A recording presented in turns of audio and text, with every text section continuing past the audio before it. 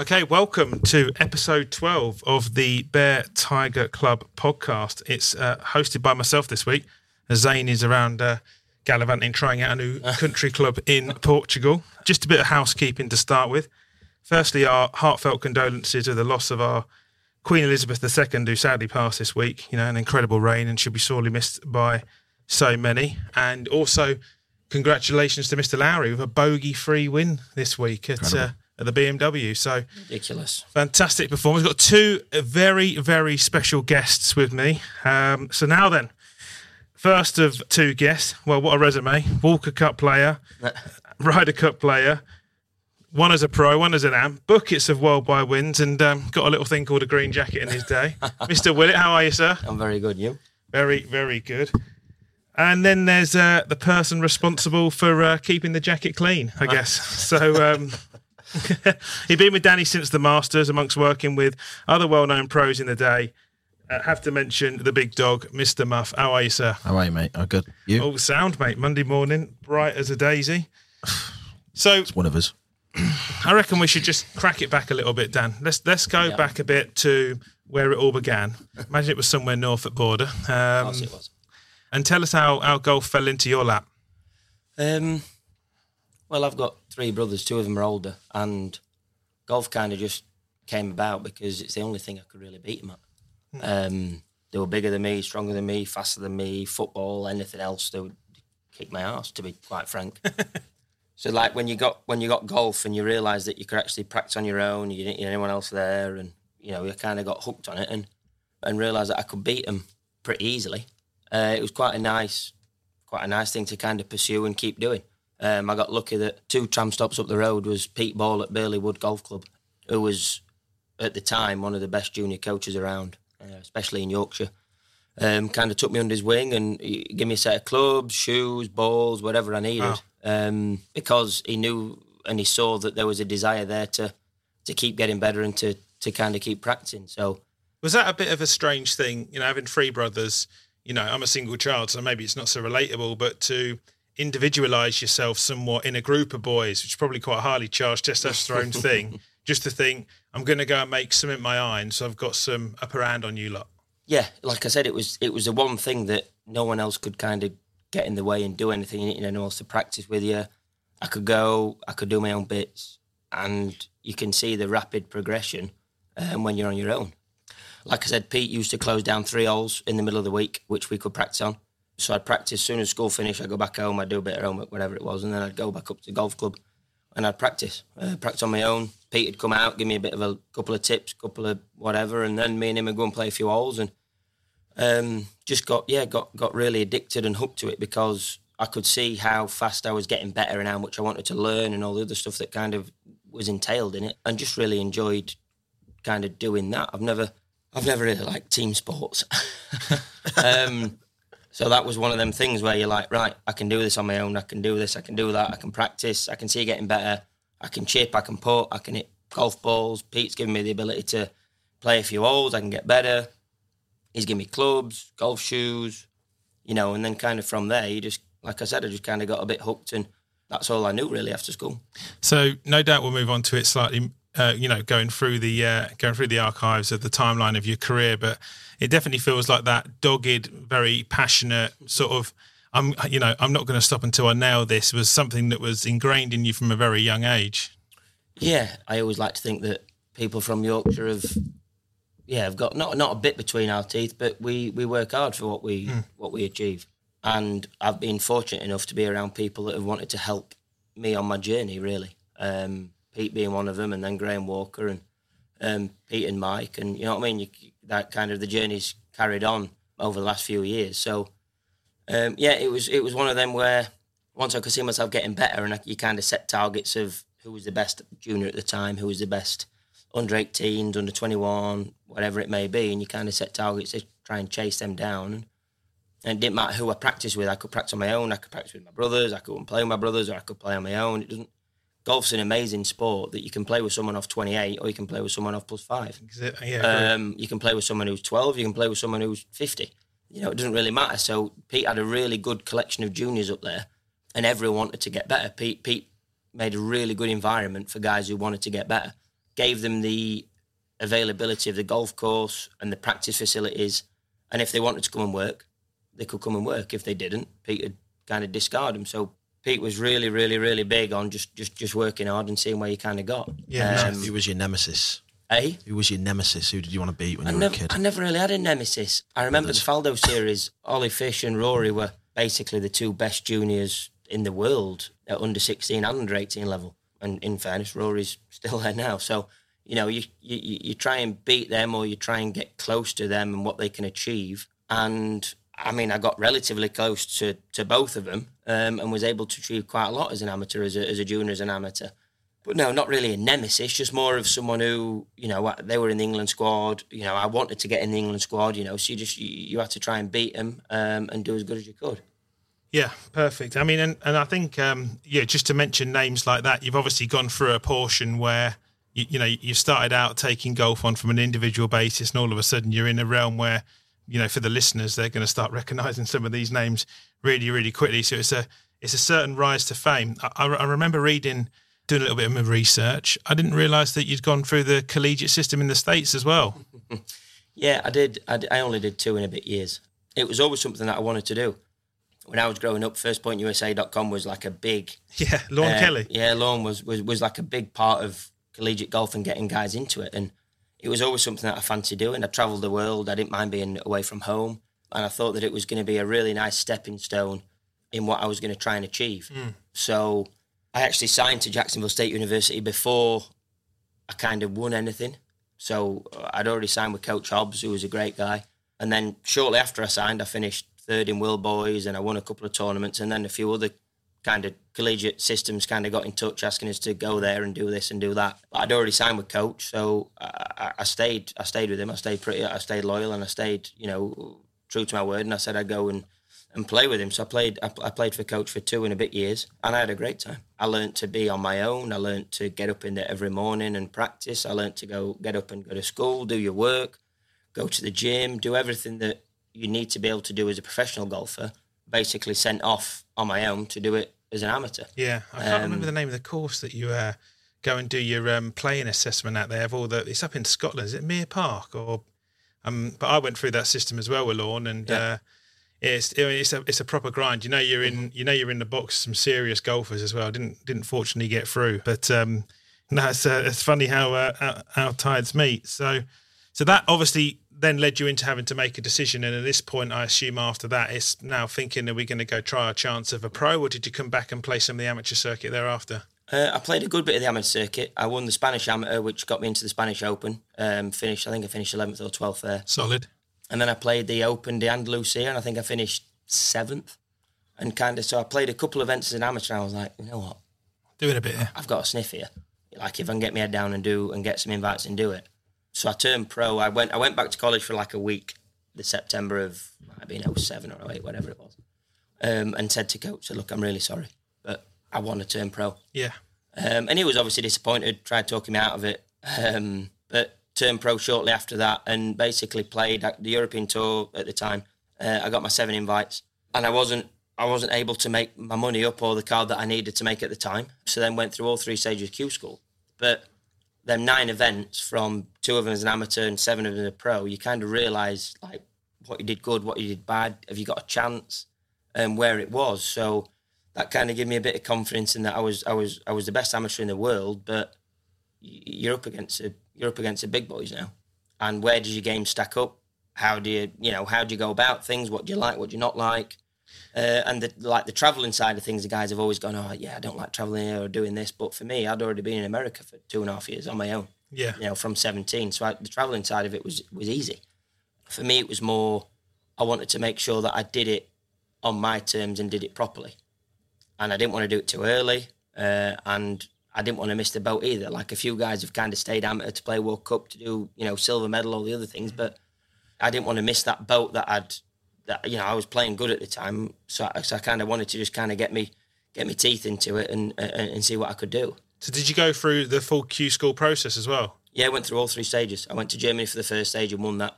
And then went to Spain and finished like 12th. And then, finished 3rd at finals. So then you got your full card. When's this, around sort of 2008, 2009 time? Yeah, would have been 08, 09, yeah. Yeah. So obviously we know there's a rich reign of form coming in a few years after that. But what was that period like, sort of getting your card? And I guess to start with, the process is, right, let me keep it, and then we'll start working our way up. Yeah, the first protocol every year, get enough points up to keep your card, whatever that is at the time, money or points or whatever it is. The first protocol in any one year, I think when you're first starting out, is, right, what did 110th make last year? We're going to try and make that. And then anything after that is then a bonus. Yeah. I remember that first year out, I finished 9th or 60th on the race to Dubai. Nice. So I actually got to Dubai my first year, which was a hell of an effort from, obviously, a tour school card. Yeah. Yeah, absolutely. Yeah, because obviously on a tour school card, for those that won't know, you won't have the privileges of playing all of the top tier events. You'll have to amass points in events that, well, you probably need higher place finishes, right? In sort of tier 2 and tier 3 events in order to get through and then get re-ranked and so on. That's a pod on itself, I think that. But that's a long-winded one. That one. So when did the first professional win come? BMW International 2012 in Germany. Nice. I've been professional for 3 years. Some people thought it was a bit longer than what it should have been, but it's hard. Yeah. It's hard to win. I'd played a lot of events. I played good, I played bad, I played indifferent. But to actually get in and around the leaderboard a few times and learn how it was I think it was a 5 or 6 hole playoff with Marcus Fraser around the lake on the left at Cologne. Quite a good way to win, I think. Not stress-free, but quite a good way to win on a tough golf course. Yeah. Tough playoff hole. Loads of water on that course. Loads of water. Hit some really good shots in the playoff, and eventually tapped in for a par that won it. I think it was the 5th. It might have been 6th. Extra playoff hole. And that felt like, a good win. What started an embarking of Danny only wins really good tournaments. and that felt like it was a little bit of water off the duck's back a little bit. Like you said, some people thought it took too long for you to get right in the winner's circle. Because obviously the march from that point through to 2016, which I'm sure we're going to talk about shortly, was just quite monumental. You just seemed to start amassing wins and being in contention all the time. Yeah, I had a really nice run of form, 14, 15, 16, where I made loads of cuts. I had a lot of chances to win all around the world. World Golf Championships, finished decent in majors, and kind of knocked off, I think I would have knocked off 4 decent wins in like a 2.5 year period.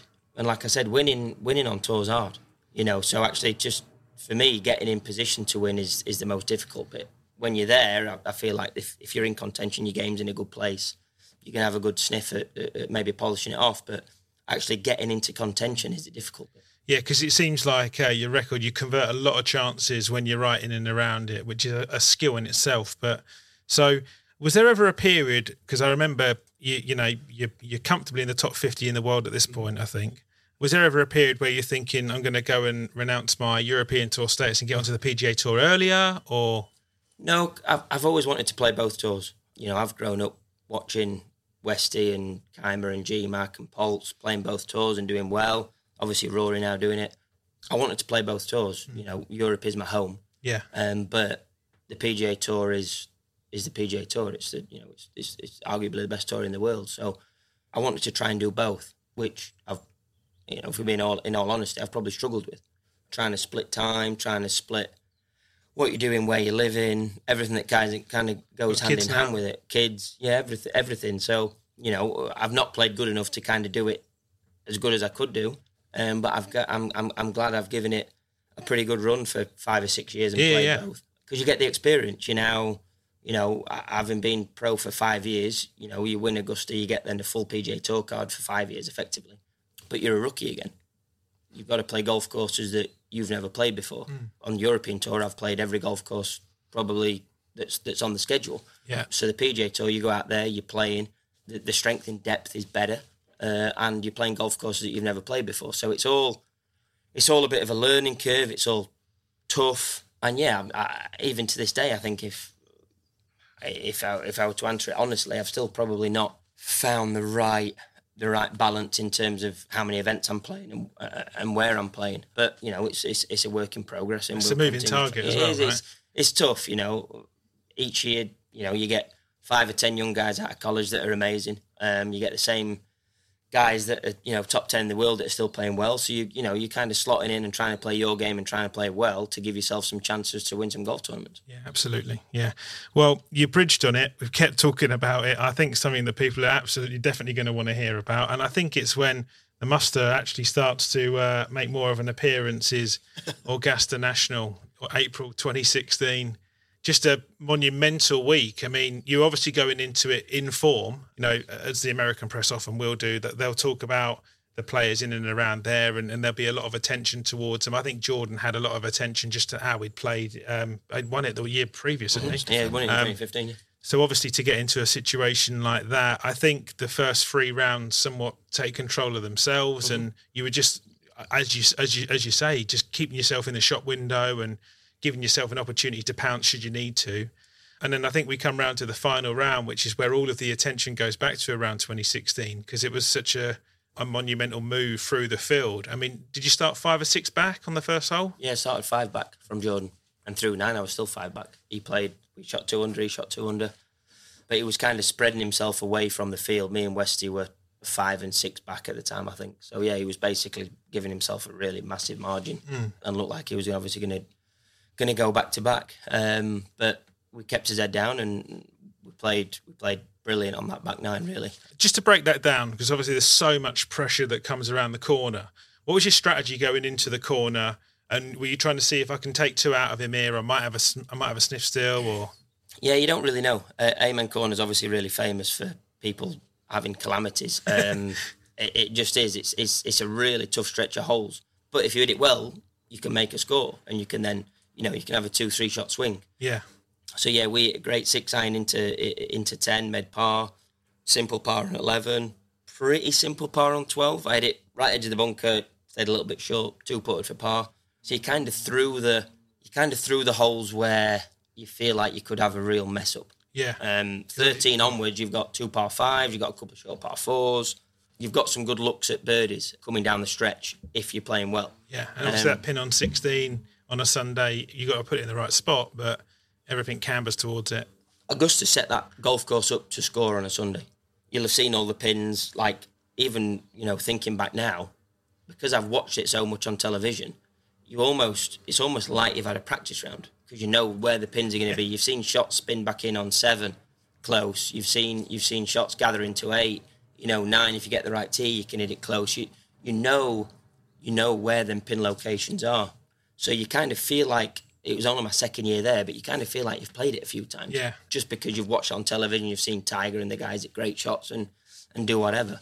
So I think that in itself helps it because you're on the same golf course year in, year out. Yeah, I've done 100 hours on the Masters PlayStation, so I reckon if I get a chance... You'll be fine. Spin it back on 7, you'll be right. Tiger Woods Golf. Tiger Woods Masters Edition. I think I broke it playing it so much.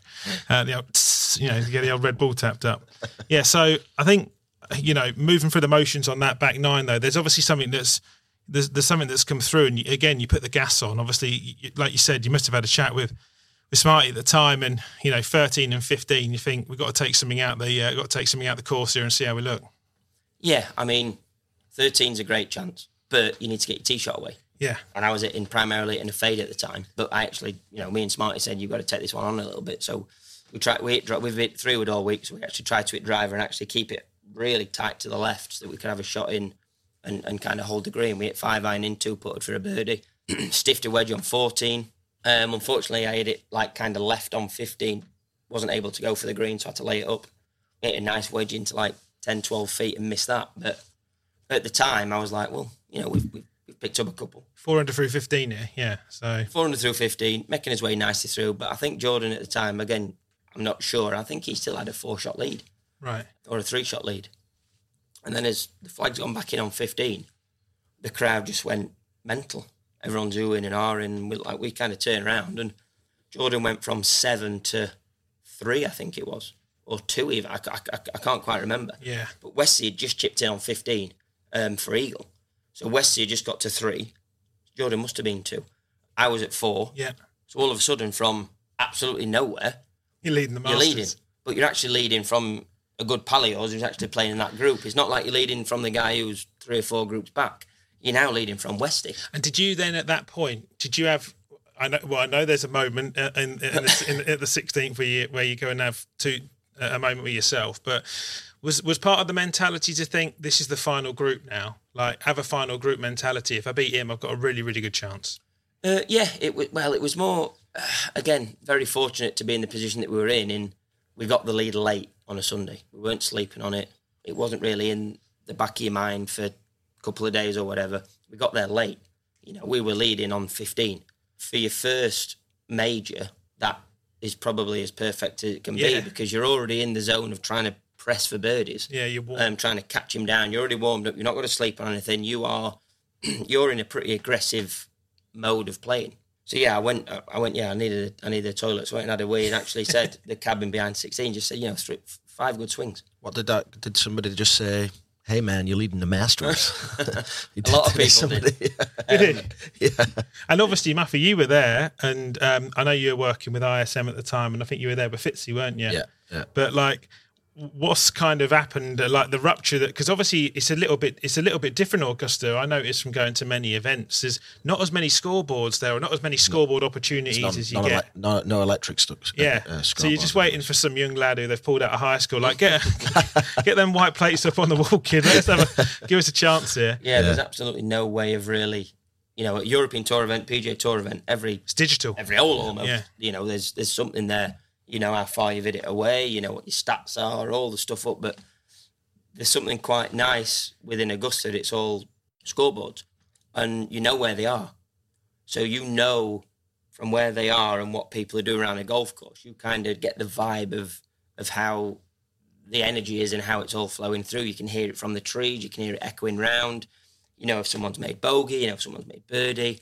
The noises that run through that golf course are just phenomenal. And yeah, that on 15, like I said, when Smarty put the flag in, everyone was just like, oh. And we kind of looked round, not really paying much attention, thinking, he might have made bogey. I think he dropped 5. I think he made 9. Yeah. I can't remember exactly what it was. It was all a bit of a blur, to be honest. So you were there. Were you up near the clubhouse? Probably having a beer, weren't you, or something? No. Fitzy had gone because he played early. Sent him on his way. He was going to Hilton Head. And then... I went back out. I was like, I'll go watch Dan finish. Not thinking, not really knowing what was going to happen.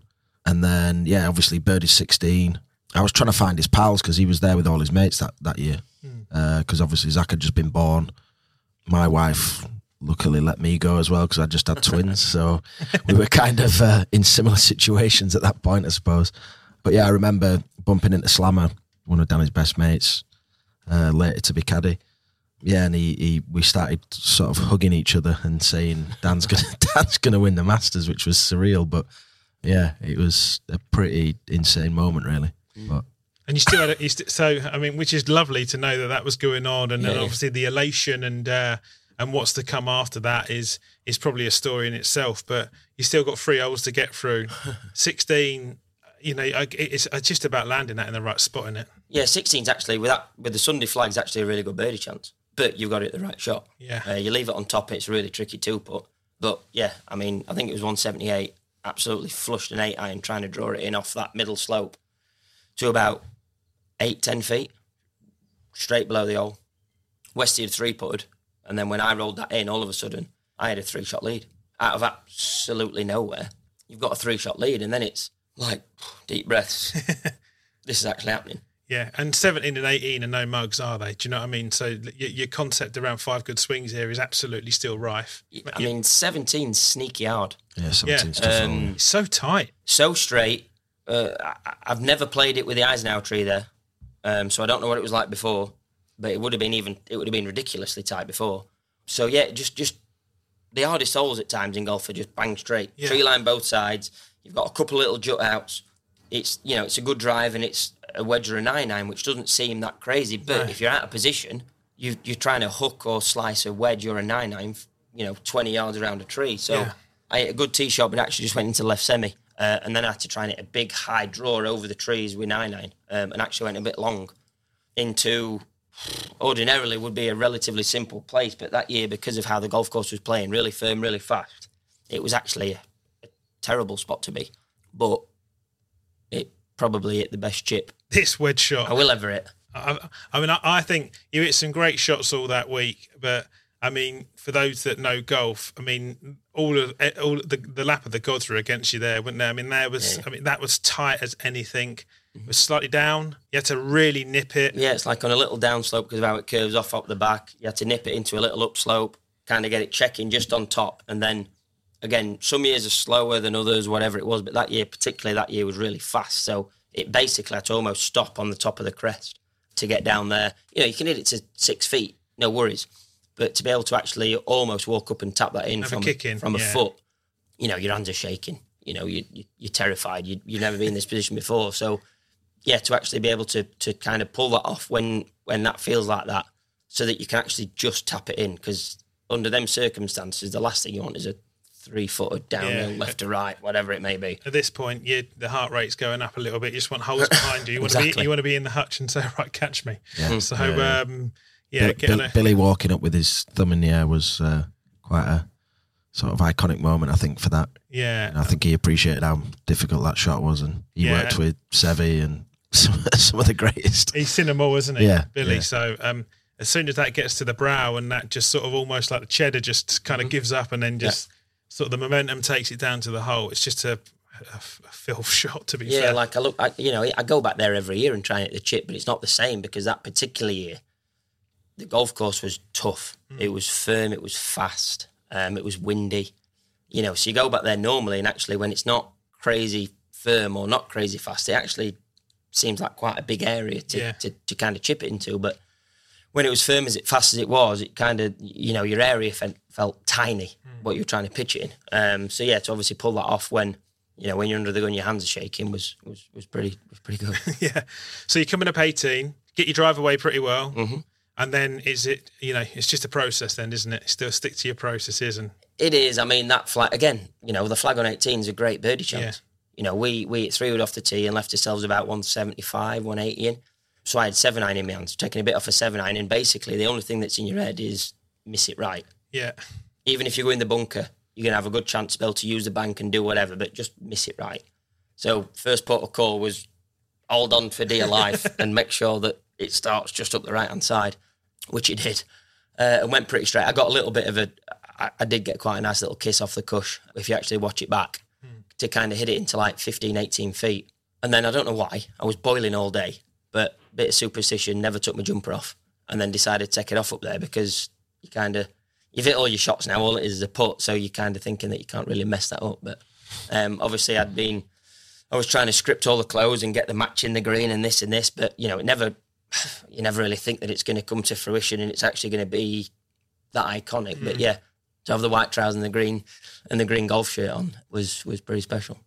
Yeah, it was an incredibly special moment, and an incredibly special moment, I think, actually, and I'm not sure whether or not it's ever been relayed to you, but for just British golf fans, it was a massive thing. Obviously we have the Open here, and the Ryder Cup are really, really special for golf fans, but there's just something about the Masters, the first major of the year. It really embarks the opening of the golf season. We hadn't had an English winner since Sir Nick, and it was just a massive thing for English golf. I think you touched a lot of hearts. It was a really, really, really special moment for everyone involved. Yeah, I don't think we realised how big it was until we got home. Until we got to the players. That was 4 mental. weeks later, but there's obviously been British golfers. There's been myself, Nick, Wuzzy, Sandy. It's like there's been some great golfers that have won it. Yeah. But yeah, for the English guys, obviously just me and Sir Nick is a pretty cool group to be in. Yeah, absolutely. But like I said, yes, it's a major. Yes, it's important. Yes, it's a huge event. But I don't think I ever truly grasped how big of a win it was until kind of the next, 3-4 months with everything that kind of went with it. And I think that's where, Muffy, your involvement goes into turbo, right? I mean, all of a sudden, it's just like the PR must have just been mad after that. Yeah, it was crazy, wasn't it? I remember driving to Dan's house, and there were people on the lane. He lives in quite a remote area, and there were reporters, cameras, you name it. They were all down his lane, trying to get a piece of him, which was a bit mental. And we went and did some media stuff around at Lindrick, which is quite close by. But yeah, it was crazy. And then you kind of, it was crazy in the UK, but then when you got back to America, you kind of just see how massive it is. You know, it's that major just is it's different to any other. I think. You know, I agree. I mean, obviously the Open for us is huge, but I think outside of that, it's definitely the Masters is just like it is something else. We were going for dinner and people were chasing us down to get him to sign flags. It was a little bit crazy. End up turning into a bit of a bodyguard for a couple of months, to be honest. Is that why you got those inflatable guns? Yeah, that's it. Yeah, they've gone now, mate. They've gone. I don't need them anymore. It's dad bod time now, mate. Just embrace it. And still, though, I mean, some really good golfers come after that. Obviously, won the DP World and have continued to sort of play at the top level. You know, what does the sort of next couple of years really feel like? Where are you trying to get to, or? I've not quite been at the level in terms of world ranking that I'd like to be at for the last kind of 4 or 5 years. But we've had injuries. We've been trying to play both tours. Obviously life. 2 little kids.